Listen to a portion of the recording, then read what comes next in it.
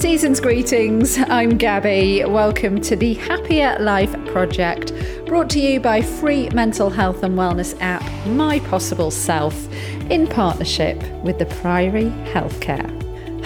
It's normal to feel stressed or lower than usual around Christmas time, especially if it's a time of year that brings back difficult memories or heightens or worsens any ongoing problems you may be going through.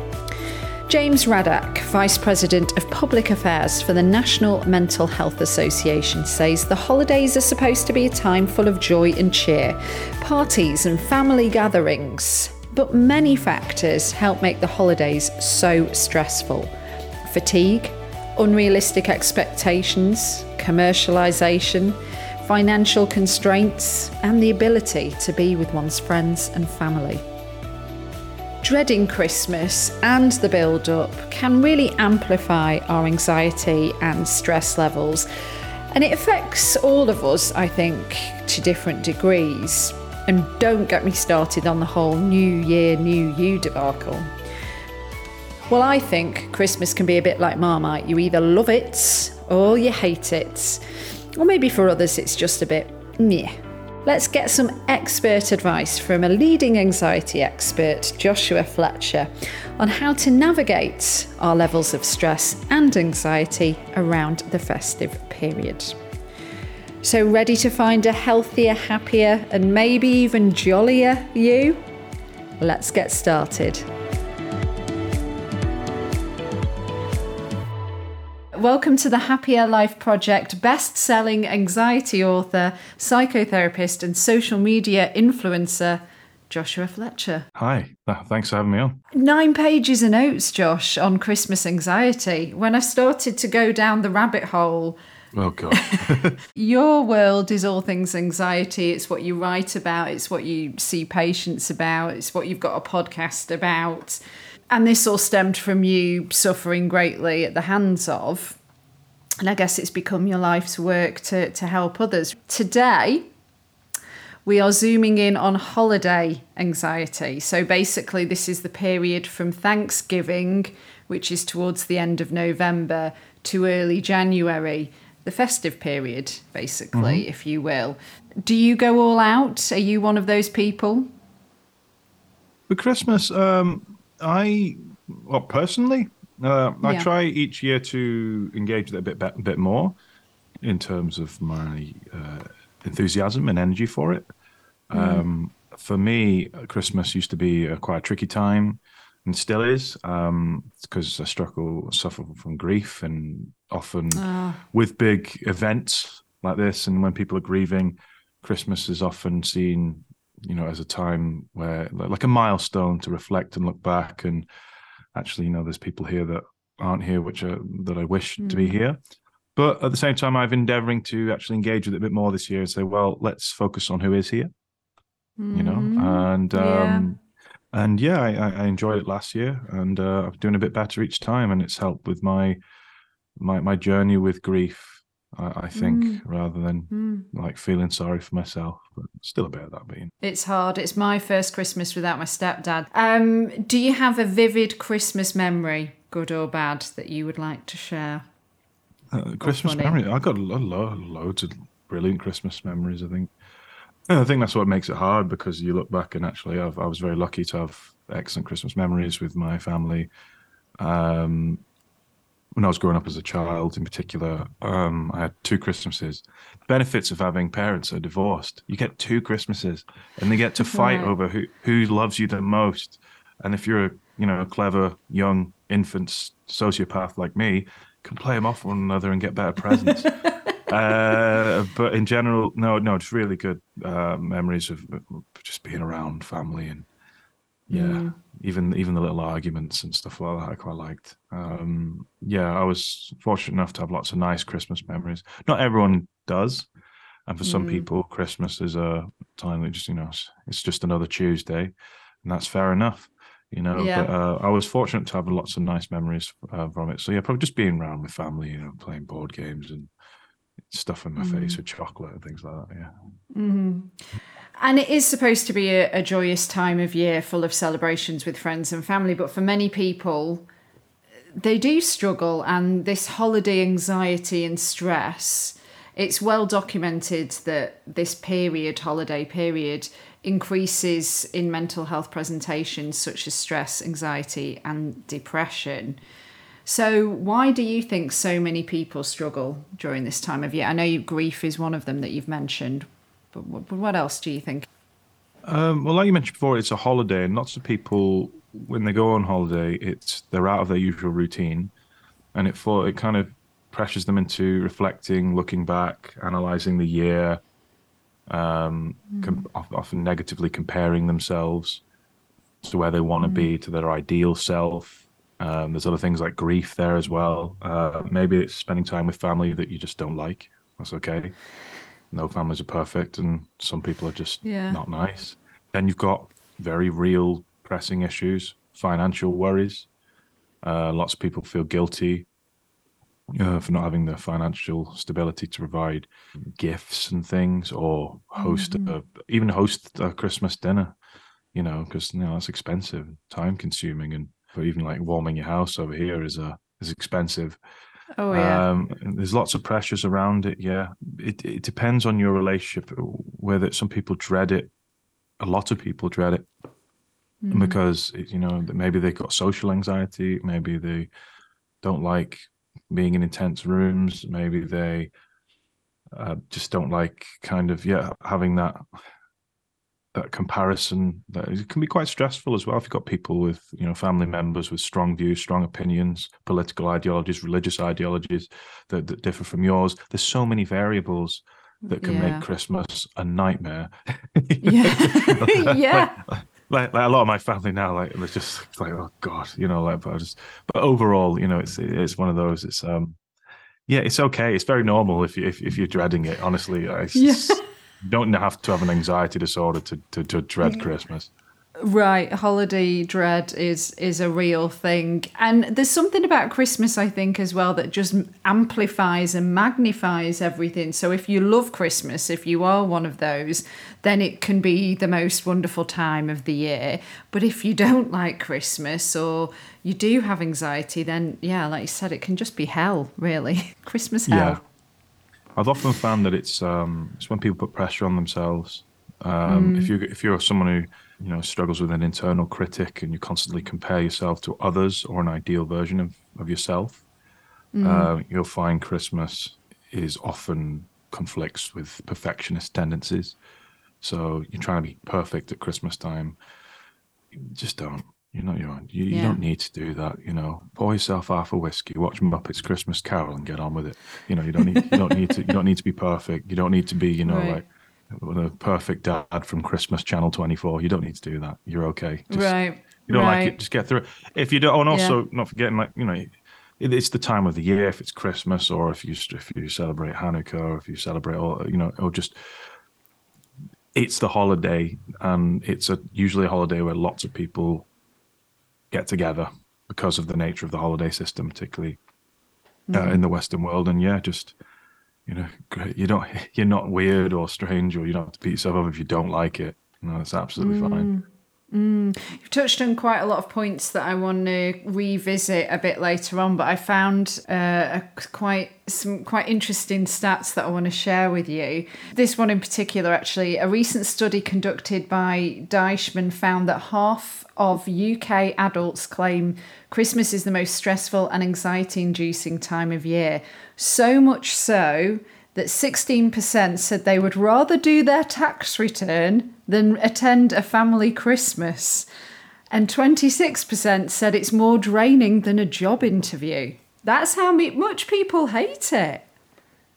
Yeah, and particularly it's a long list of obligations as well, isn't it? Like you got, and depending on the dynamic of your family, the structures of your family, could be quite complex. We'll go and see Auntie Jane on Friday, and then we'll go to your parents on Saturday, and then we'll go and do this and go and do that. It can be quite socially and physically exhausting. And you've got that build up before. It becomes exhausting before you actually start because it becomes overwhelming just being given the schedule. Because I think a lot of people, like, because I go home for Christmas, so I just get told what I'm doing. There's not really any conversation about do you want to. It's like, we're doing this on this day, this and this day, going to this person this day. It can be a bit much. Who's saying that, Gabby? You'd be like, well, I wasn't consulted on this. My mum. Yeah, listen, mum, that's what you're doing. And I'll join you if I feel like it. Yeah.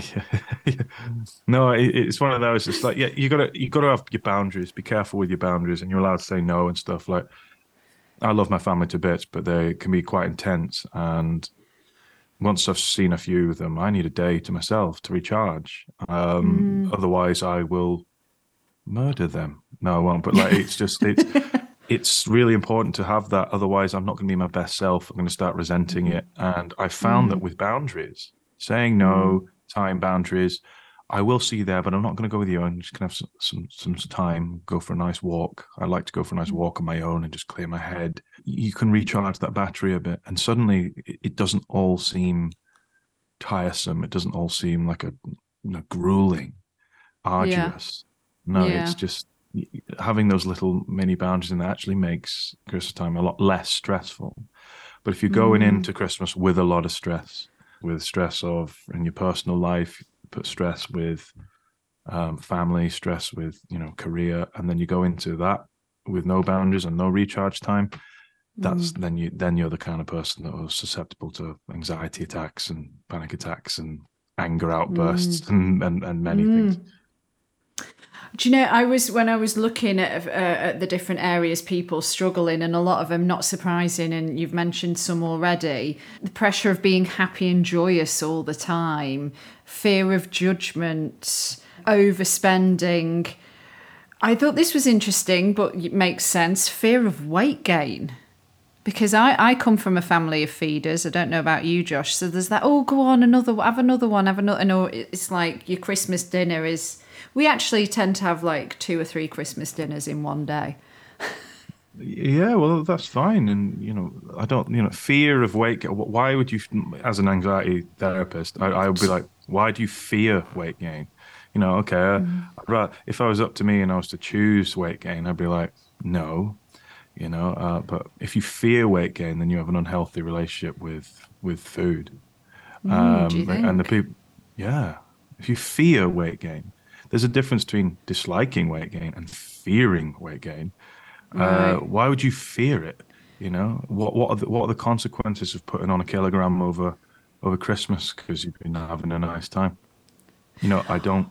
Well, to play devil's advocate, if maybe you've been doing well on the lead up to the Christmas period and you're feeling quite good about yourself, and part of that is you've maybe been taking care of your diet and exercise, and then suddenly you've got all this indulgence, alcohol, food, eating more food because you're hungover as well, and then all the extra treats that you get around Christmas, then it's that kind of fear of, oh, I'm not going to feel so comfortable in my body because I'm not going to be able to, resist.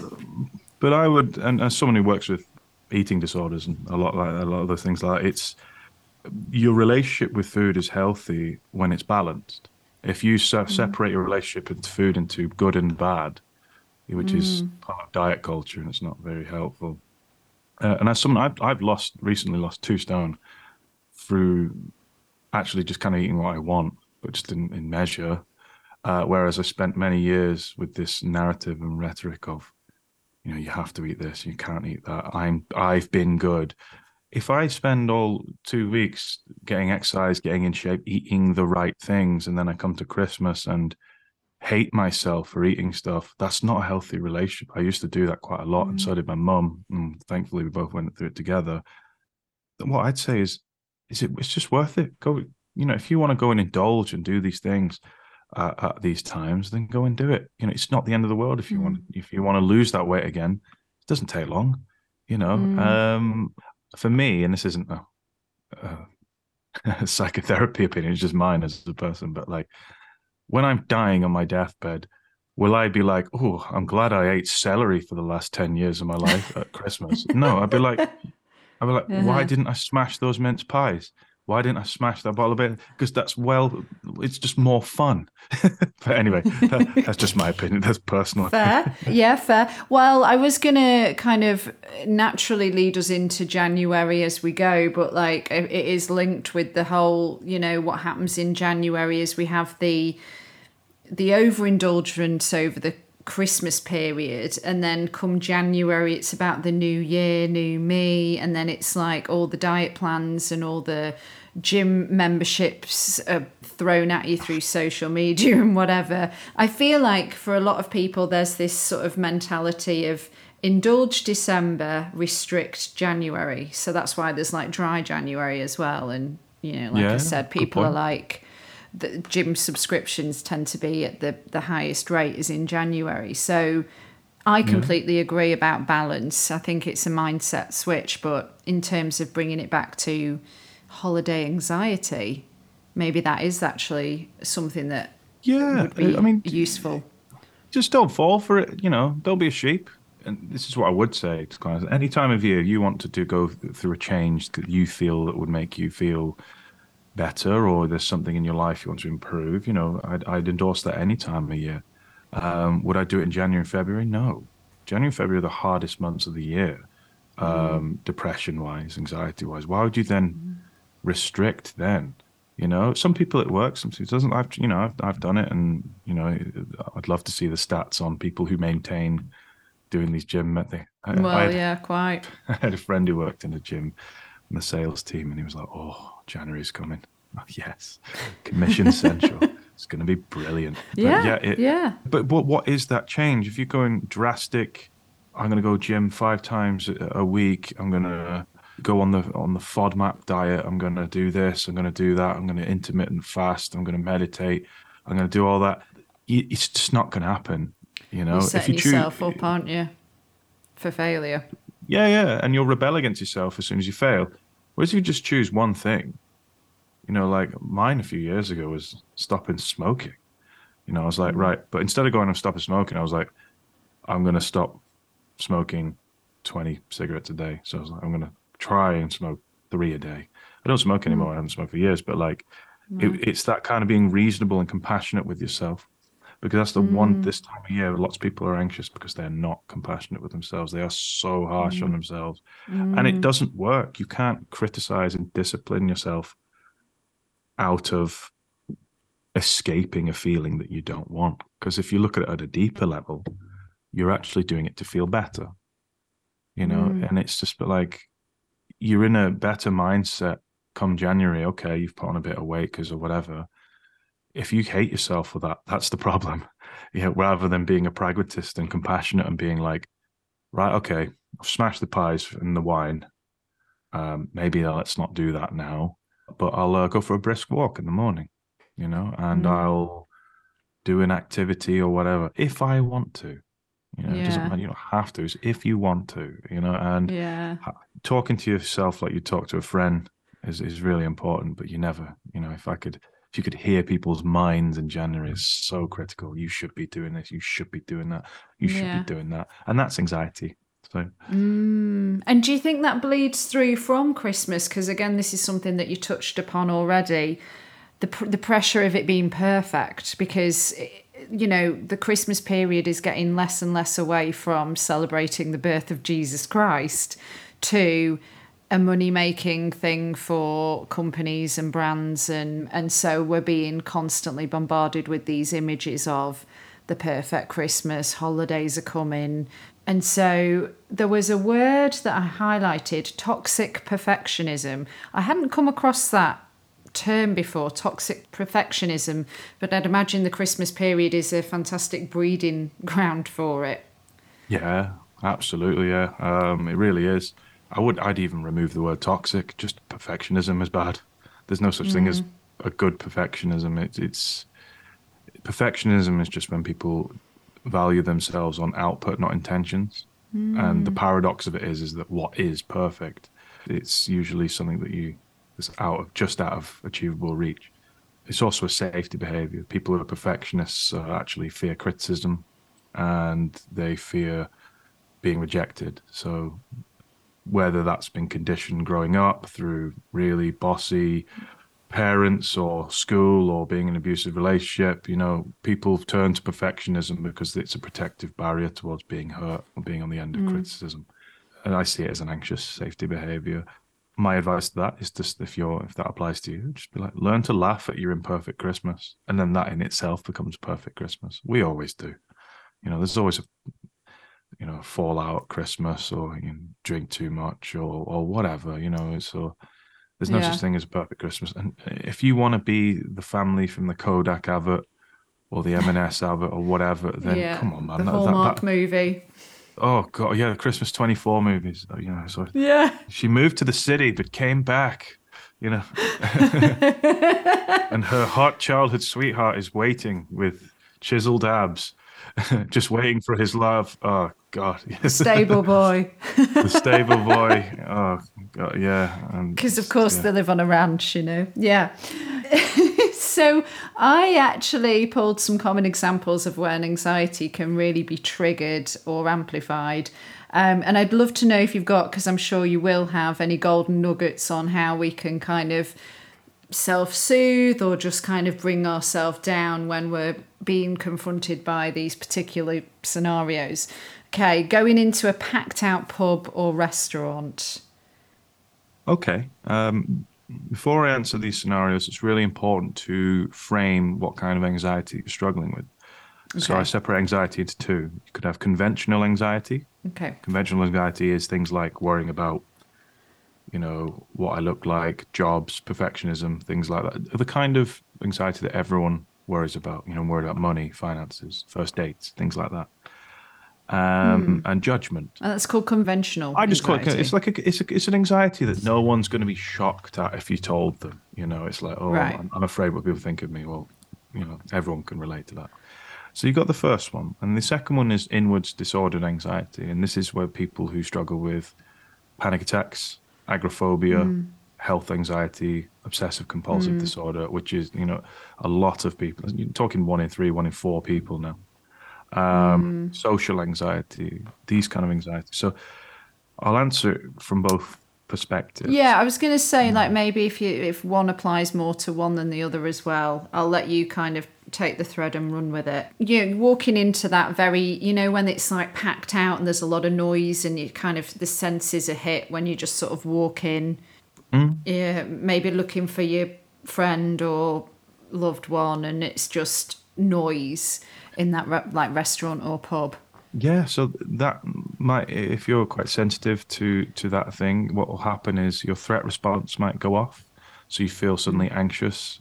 What will happen is your peripheral vision will either open up or close down, and you might feel a bit lightheaded. Your heart might race, and you might be looking for the nearest exit or an excuse to leave. That feeling of threat and discomfort is actually temporary. So regardless of what type of anxiety you have in this situation, if you feel like you want to run or get away, that's literally the fight or flight response. It's the flight part of it, and that's temporary actually. So and this is what I say to people, like, if you do what non-anxious you would do, it will turn off. Now, I don't even self-soothe. I don't do techniques. I don't do anything. The magic rule in my therapy practice is do what non-anxious you would do, for many reasons, mostly because it teaches the brain that actually anxiety is not quite needed here. Yeah, there's loads of potential threats around because there's lots of people, but actually no one here's out to get me. So I'm going to show you, brain, that nothing's out to get me.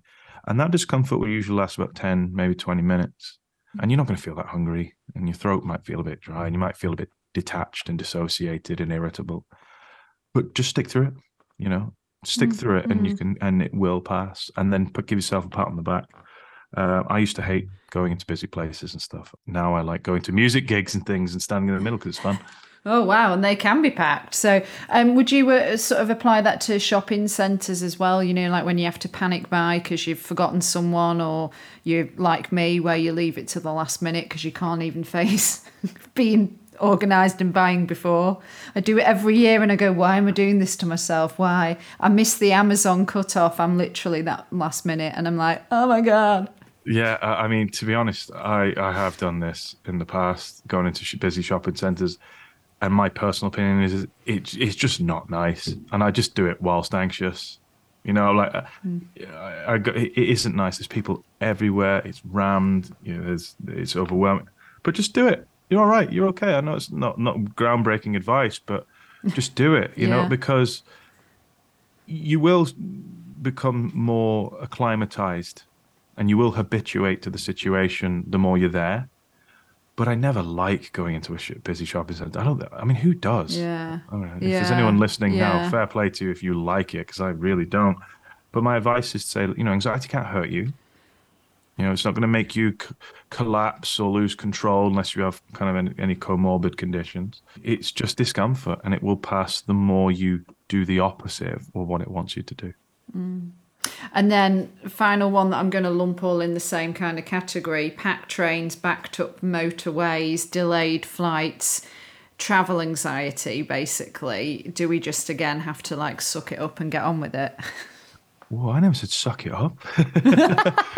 That was my interpretation. Pull your sleeves up and get on with it. No, compassionately go through Sorry. it. Yeah. Right. With compassion. No, just get on with it. No, like compassion. Like, I know I'm going to be scared. It's hard to be compassionate, Josh, when you're like elbowing to try and get on a train because it's like, oh, please don't make me wait another hour. By all means, elbow everyone else, but be compassionate to yourself. And that's really okay.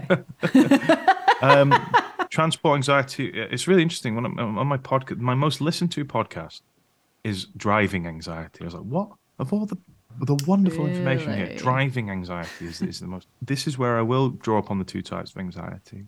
Some people just don't like it because they feel overwhelmed.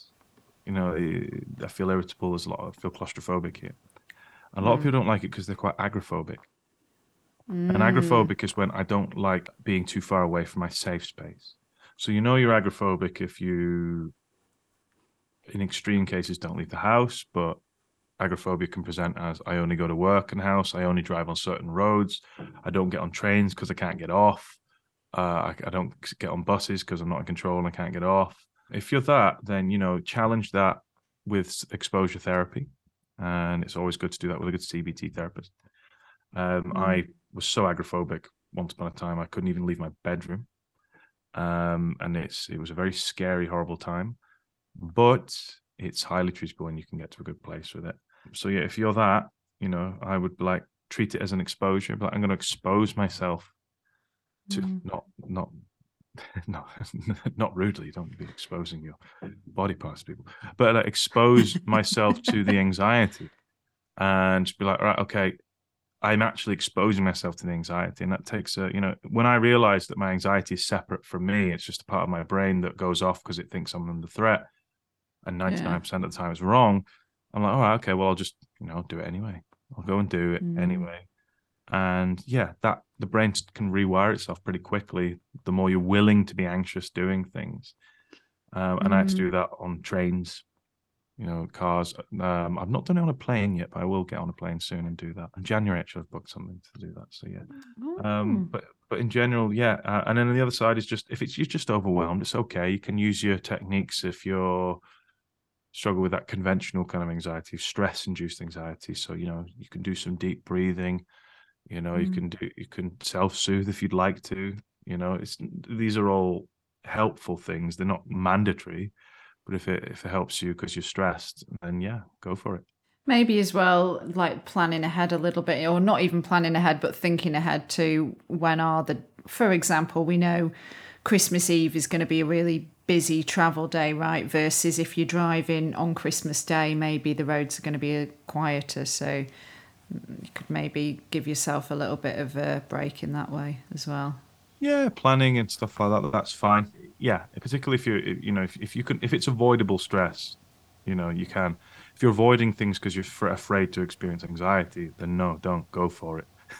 My clients. Okay. Oh no, you don't avoid anxiety. No. You avoid stress. Don't avoid anxiety. No. We don't do that. Okay, so this anticipation for family gatherings that we can't get out of. In our heads, are we building it up too much, do you think? Depends on your family. Like, it's Yeah. interesting, isn't it? Like, I had an ex-girlfriend like years ago who, went to a family. She's got a racist uncle. I'm like, this is just intolerable. And I said it is intolerable, and I just don't want to sit and listen to that. And it was really horrible, and it's not me building up in my head. But at the same time, you could be sensitized to stuff. Families, particularly if you don't get on with your family, you can be very sensitive to each other's reactions.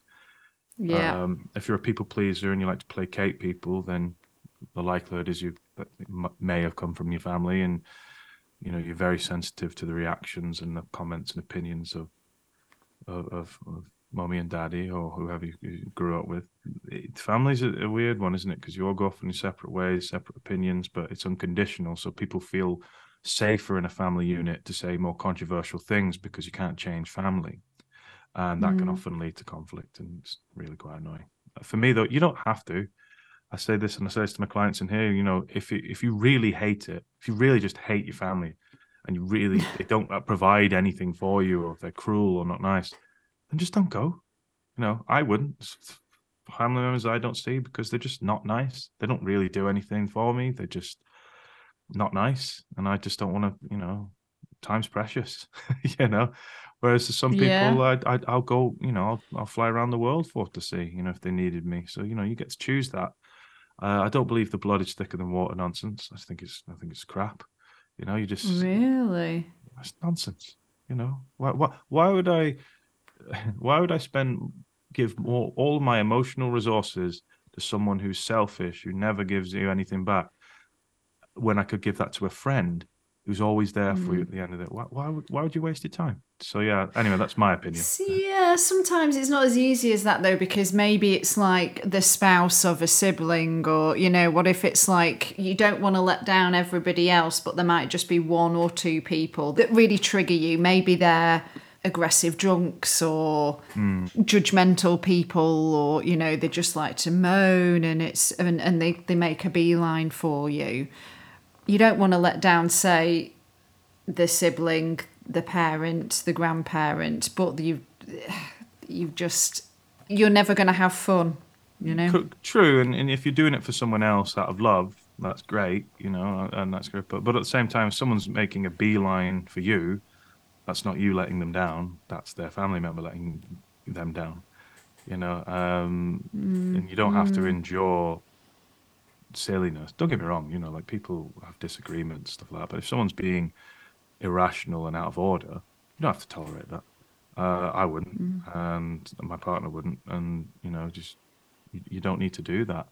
Obviously, you get the right measure if you're in a relationship, or there's always compromise, and we always endure situations that we don't want to, and that's okay, and that's because you do it out of love. But if someone's taking it too far and triggering you and being not nice, then I'd just be like, no, I'm not going, and let everyone have a moan, because guess what? They're gonna moan anyway. Fair, yeah. Yeah. Okay, well, what about if this is for the group that I'd imagine this is who you treat? So this is people with disorders. Yes. What about fear of like ruining the day, not being happy enough, not being, Christmassy enough, letting other people down, and not wanting to bring other people down? What do we do there? If you're someone who struggles with panic attacks and really high anxiety, then your appetite isn't going to be great. It's not your fault. If you're being perfectionist with an anxiety disorder, you're just going to shoot yourself in the foot. You're not going to be great. No one's 100% on Christmas Day. Don't magnify on your imperfections and judge yourself on your intentions. I'm doing this despite a crippling anxiety disorder. I'm doing this despite a really horrible eating disorder. I'm doing this with PTSD. I'm doing this, and I might have an anxiety attack, but I'm choosing to do it anyway. Now, if you're with a understanding family, or at least a family that try to understand, try is the important word here. They're not going to fully get it, but if they, if they try to get it and try to empathize, then that's fine. But if you're around a family who don't want to empathize, You know, if they have zero empathy, zero compassion, they criticize you for being anxious and panicky on Christmas Day, I just walk out. Why would you? You know, you're not spoiling anything. Actually, their lack of compassion is spoiling the day, because Christmas is a time of love and compassion, and you come together. And if they can't even take 4 seconds out to kind of try to understand your emotional struggles, then, you know, that's not you spoiling it, I'm afraid. You know, don't get me wrong. Ideally, wouldn't it be great? Woke up Christmas morning like Scrooge, but like, well, hey, you boy, what day is it? And you go around and, you know, you dance around Christmas turkey, singing Old Lang Syne, whatever. That's great. It could happen, and that's great, but it might not either, and it's not your fault. You know, just try, judge yourself on intentions. What about when it taps into your self-esteem? So how you look, how you feel, how you conduct yourself. And then thinking the next day, did I behave okay? Did I say the right thing? Oh, did I offend that person? You're talking about social anxiety, and the people who sit and ruminate. And if this is you listening, you know, if you ruminate about offending people, or if you hyperanalyze what the conversations you've had, or you preempt conversations you've had that you're gonna have, and you rehearse conversations and you do stuff like that, that's usually because that's a safety mechanism. It's usually because there's someone that's in or been in your life 9 times out of 10, not all the time, 9 times out of 10, who's usually hypercritical, and their opinion means a lot to you, particularly as a kid where your brain's more impressionable and the imprint can last. That placation, that people pleasing, becomes a safety behavior. And actually, when you're going over conversations, oh, did I do that? That's actually an anxious compulsion, which doesn't help things. In my practice, when we do that, I purposely, you know, go and be controversial. You know, walk in and say something controversial, not offensive, but controversial. And doing the opposite, we do things called shame attacks from REBT therapy and stuff like that to challenge this. But you've got to understand, actually, no, this is my threat response going off here, because I want to please people. I mean, there's a theory where our ancestors had when you know, you go around in tribes in the wilderness, and if you're banished from the tribe, you know, you're not going to survive. And so we've got to make sure everyone's happy with us so we don't get banished from the tribe. You know, that's a theory. But in general, from my experience, when people do that, it's usually because they've been around very judgmental, powerful, opinionated authority figures. When you learn that actually their opinion has the same weight as yours, and just because you've grown up and they've been that figure, doesn't mean they're right, and doesn't mean they can sound as convincing as they want, but it becomes your problem when their judgment and their opinion of you is the be all and end all. You've got to see them as your equal, and that's your self-esteem. That's your self-esteem right there. Yeah.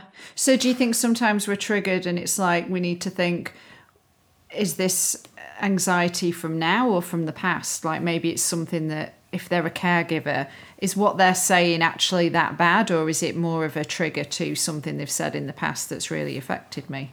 That's a great responsive thought to have, actually, yeah. I'd have to say that, like, just quickly be like, is this something happening now, or is this something I'm holding on to from the past? Because the threat response will do both. So that's really good. It'd be like, and I'd invite you to do that if anyone's doing it. If you're at the dinner table and someone's saying you feel triggered, or you feel your threat response engaging, but that's called metacognitive awareness. So you're like, hold on, is this me, or is this something cropping up? Is this inner child? Yeah, well, you hear all the time. I work with people all the time, people who are terrified of bosses that haven't done anything wrong, just because they remind them of, say, their dad, you know, or their mum, you know, and mum and dad was gobby and opinionated growing up, because their mum and dad were gobby and opinionated, and so on and so forth. And it gets passed on, and then you start to see it in the other elements of your life. Yeah, no, I just be like, yeah, that's a really good question. Is this, I mean, really good solution. First thing is to go, is this actually happening now? Am I being affronted now? Is this offensive now? Or is it just something that perhaps triggering from the past? I love metacognitive awareness. It's not a good conversation on a first date, but, you know, metacognitive awareness is great. Save it for the second. Yeah. Well, speaking of romance, lots of people get engaged over Christmas, and then you've got social media, and it's like people are all loved up, or it's like, look at the sparkly hand. Oh God. And if we are triggered by that stuff, I know, should we just avoid? What shall we do there? If you're triggered by someone getting married on Christmas, come on, have a word with yourself.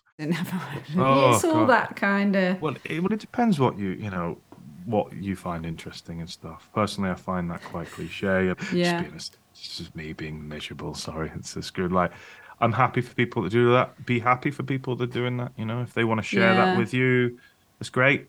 It's no Yeah. impact on you. If you're seeing other people's achievements and you turning it into a baton to beat yourself with, that's your problem. And you've got to challenge that.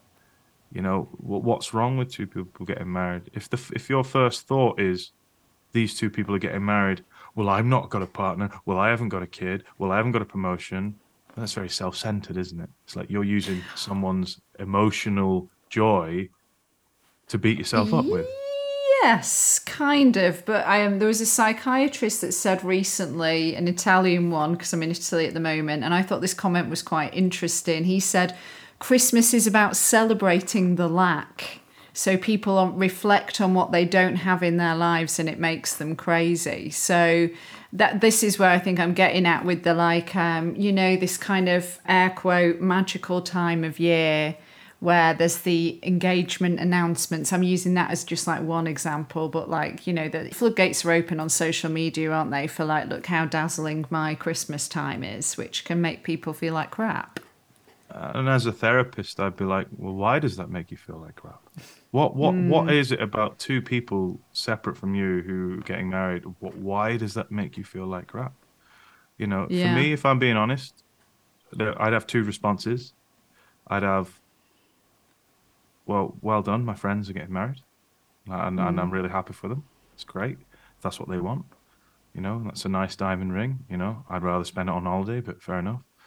And my second response would be, how ridiculously cliche and nauseating, and that's what it would be. It would Yeah. be a mix. I'd be mostly happy, but I'd have a critical voice in my Yeah. head saying, "Well, whatever." But But some people who may be a bit vulnerable if they're single or if they're in a relationship where the partner's, not putting a ring on it and that's something they want, like there's those kind of factors where it might just trigger you. well, if that's triggering you, like this is where I'd look at it. There's something called in humanistic therapy, there's something called conditions of worth, a term made by Carl Rogers, and as we grow up, we introject beliefs, what we feel is important. Even before we're born, look at baby showers, blue for boy, pink for girl. You're conditioned before you're even born. And you're told, women are conditioned from the age of 1 or 2. They're given dollies, prams, all these things, whereas boys are given all these kind of vocational toys like tractors and tools and cars and things like that. And there's all these conditions. And then you've got other powerful emotional introjections that are your conditions, like boys don't cry, don't cry, be strong, which is the dumbest thing I've ever heard. But, that's something that loads of people still use. Yeah. Things like, you got to look good for your holiday. You learn that. Who the hell said that that's a Yeah. thing? That's such a big one. Yeah.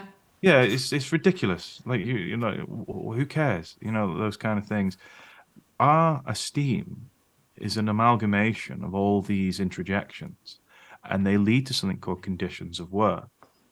So if you grow up, you've been conditioned to think that being married and having a kid is part of self-esteem, but it isn't. I've spoken to, in fact, some of the happiest people I know in my personal life are women in their 50s who are unmarried, who don't have children. And it's fascinating because they've let go of that. Now, don't get me wrong, if you want children because you want children, have children, regardless of your gender, if you want to go and do that, and that's fine. But for me, are you doing it for you, or are you doing it because you're trying to fill a void to make you feel like you're something? and that's the difference. And fit into societal expectations. Absolutely, but then that's when you Yeah. get, if you look at when people have children to as a tick box, then often, sometimes, but sometimes if you have the children for the wrong reasons, then it's those children that will look up and see that, and they will then introject those lessons from their parents. I certainly did as well. Don't get me wrong, I love my mum and dad, and they're wonderful people. You always introject from your parents' ideals. I was like, go play football, drive cars, do all that stuff. And some of them I enjoy. I like playing football, stuff like that, but I'm not really into the vocational stuff. I'm a therapist. I sit on my ass all day and listen to people. It's great. But in general, yeah, like, question those conditions of worth, because there is no rule book. I'd question, where did you even learn that from? If you've got the cliche pushy parents like, you must get A stars and everything. Well, it's not even A stars anymore. Show my age, is it? It's like, no, you must get nines in everything. Well, why? I was lucky. My mum was like, as long as you try your best, I don't care. And she'll look and be like, all right, I actually saw you try your best in that. And even though you only got a B in English, you tried your best. I love that. That really helped me. Only got a B. A B's good. Oh no, you should see the stuff I hear. You only got, why didn't you get an A star? You're messing about, right? You're not going out. You must do this. It's like, parents living vicariously through their children to accommodate and compensate for their own failures. Yeah. Wow. I've got to talk about booze real quick, I feel, because like if you're not a big boozer, food is one thing, but then when drink is sort of pushed on you, oh, go on, one won't kill you, you're boring. Maybe this is a bit more triggering for me because I'm not a big not anymore anyway, reformer party girl, but I was on holiday recently with my mum and she wanted someone to drink with her. And I said, I don't feel like drinking tonight. And she actually rolled her eyes. Now I'm a fully grown person that can make my own decisions. But it was like, ouch, because I'm boring. So in terms of anxiety around alcohol, and if you're a former alcoholic, if you're in the programme, this must be a really anxious time as well because you're surrounded by it, aren't you, and parties. And so I feel like alcohol and anxiety around Christmas is a tricky one. Yeah, absolutely. And it's interesting that small anecdote is quite, it's quite a cultural staple, isn't it? Yeah. Remember, alcohol consumption does not equate to fun. People who will pressure you into drinking is to do it to appease their own feelings of guilt, because I like beer, I like wine, but never pressure anyone into doing it because I'm literally ingesting poison. Yeah, that's what it is. Alcohol is a poison, delicious poison, but it's a poison. So if you don't want to do it, and if you've got an unhealthy relationship with it, or you just choose not to, it's not your problem if people can't respect your boundaries. It's theirs. Right. And credit to you, and it is their problem. I know plenty of people that will support that decision. They'd be like, well done for not drinking. I had to readdress my relationship with alcohol several years ago. Was an alcoholic, but I was, had a very unhealthy relationship with it. I'm in a lot better place now. But yeah, just respecting people's choices and it's not being judgmental because they're not doing what you want to do, And also, for me as well, and using myself, going into family gatherings where there are a couple of people that do not have the best relationship with alcohol and it doesn't bring out, shall we say, the best in them. So for me, especially around Christmas time, I can feel very anxious going to a family buffet or party or whatever because there might be one or two people where I'm like, oh God, they're drinking. Oh God, they're drinking. So I'm kind of on edge waiting for them to maybe get a bit nasty or angry or weepy or, whatever. Yeah, I mean, if that happens all the time for these certain people, then it's absolutely fine to just, stay away from them, leave early. Make sure you say hello to them before they start drinking, if you want to. If you know that it's, what I'd ask is this a fear that I have that's irrational? What's the likelihood of this person doing this? Is it because they did it once 10 years ago and I don't want it to happen again and it's something that I'm still holding on to? Or are they just renowned for being a bit of a knob when they drink? Yeah, it's the latter in my case. And in that case, just stay away from them and leave. I wouldn't do it, Yeah. and I wouldn't expect people to do it. You don't have to sit around and endure someone being abhorrent. And you shouldn't have to, and that's not Christmas, is it? And it's Yeah. it's their responsibility. If they cannot be responsible for their alcohol consumption, their behavior, why should you have to sit and endure it? I might have to send this pod to the family members. And so, as we're getting into like New Year's Eve and then January, December is so fast, and then January just feels very slow. And again, I feel like this can make us feel quite anxious. And also, we've got the guilt and the shame and the worry over the lack of finances, say, for how much we're spending. So how do we be kind to ourselves over January when the weather's miserable, we're skin, and it's just a notorious month of the year, isn't it, for just not feeling our best? Yeah, and just go easy on yourself. It is a miserable month. I don't really like January. Go easy on yourself. Don't try to go 1,000 miles an hour into some radical metamorphosis. And do things you enjoy. Like January and February are miserable months. They're really miserable. We said it before. They're miserable months. So the best antidote to that is to do things that you enjoy. For me, I like sitting in, watching movies, doing these things. It's like hibernating, basically. These are hibernating months for me. Go to work, do those things. Yeah. I think maybe that's why, going back to what we were saying about the restriction thing, and that's when people stop drinking and restrict their food intake to lose the pounds, and then it's already, like you said, a miserable month, and then that's why I think we can make ourselves more miserable. Yeah, it's like a self-punishment for having a nice Yeah. December. But again, where do you learn that from? Who says you've got to punish yourself in January? Maybe marketers do. Maybe Yeah. all those things. So yeah. Oh, I love January. I love going out to restaurants in January because everything's cheap. You get like 2-for-1 deals and all that stuff. I love doing it in a nice, quiet restaurant. And yeah, okay. I'm still being reasonable. It's okay. Whereas people take things to extremes.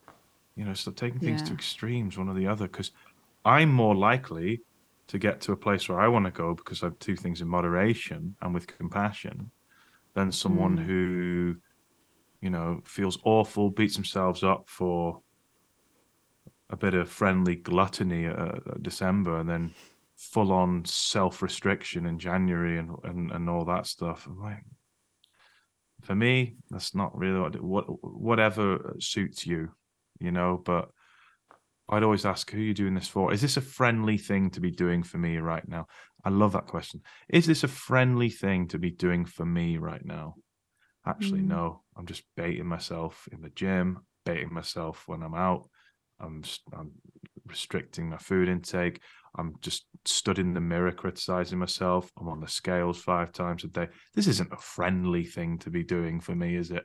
I Nope. wouldn't be marching my friend around doing this. I wouldn't be marching my kid around doing this. So why am I doing it to myself? And that's what you gotta look out for. Good point. Okay, last question. I ask every guest to set us some homework based on the theme of the episode. So in this case, Josh, what is a simple, actionable thing that we can do when it comes to managing our anxiety around the holidays that will help us on our quest to building a happier life? Yeah, my homework is, how many things can you be okay with doing imperfectly today? Your homework is to, how many things can you do imperfect today, but be okay with it. It's really it's a headbender. I like it. I love it doing it. What, you want me to purposely fail or do things not perfectly? Yeah, that's part one. And how many of those were you all right with? They're like, well, it's my homework, so kind of it's a paradox. So yeah, great, do that. How many things can you do imperfectly? You know, Okay. yeah, I don't mean like lob the Christmas turkey out the window. That's at home, but like just do these things and stop placating. And also, if you're a people pleaser, because that's been a big theme of the episode, people pleasing around Christmas, just go and say something controversial. Say your opinion. Who's entertaining me around this table as opposed to, did I say the right thing? No, who's entertaining me? No one. Everyone's boring. I can't wait to go through there and watch Toy Story 3. There we go. That's what I want to do. Good film reference. Thanks, Josh. Amazing stuff, as always. Thank you, Gabby. So for more on you, schoolofanxiety.com is the website. Yeah. Instagram is AnxietyJosh. Your podcast is The Panic Pod. Yeah. We'll wrap there. Nice one, Josh. Really appreciate it. Nice one. Catch you soon, Gabby.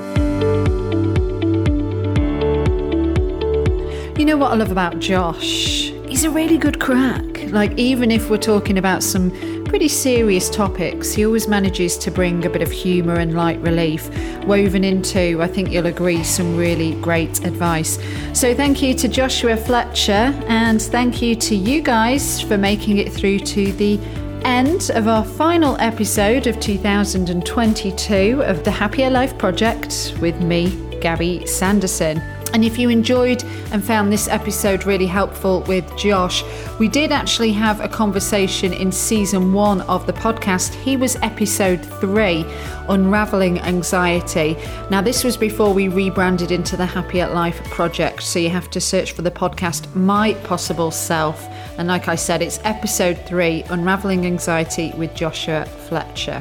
Now, if you are suffering with your mental health, there is a crisis button on the My Possible Self app that will signpost you to the correct information for immediate expert advice.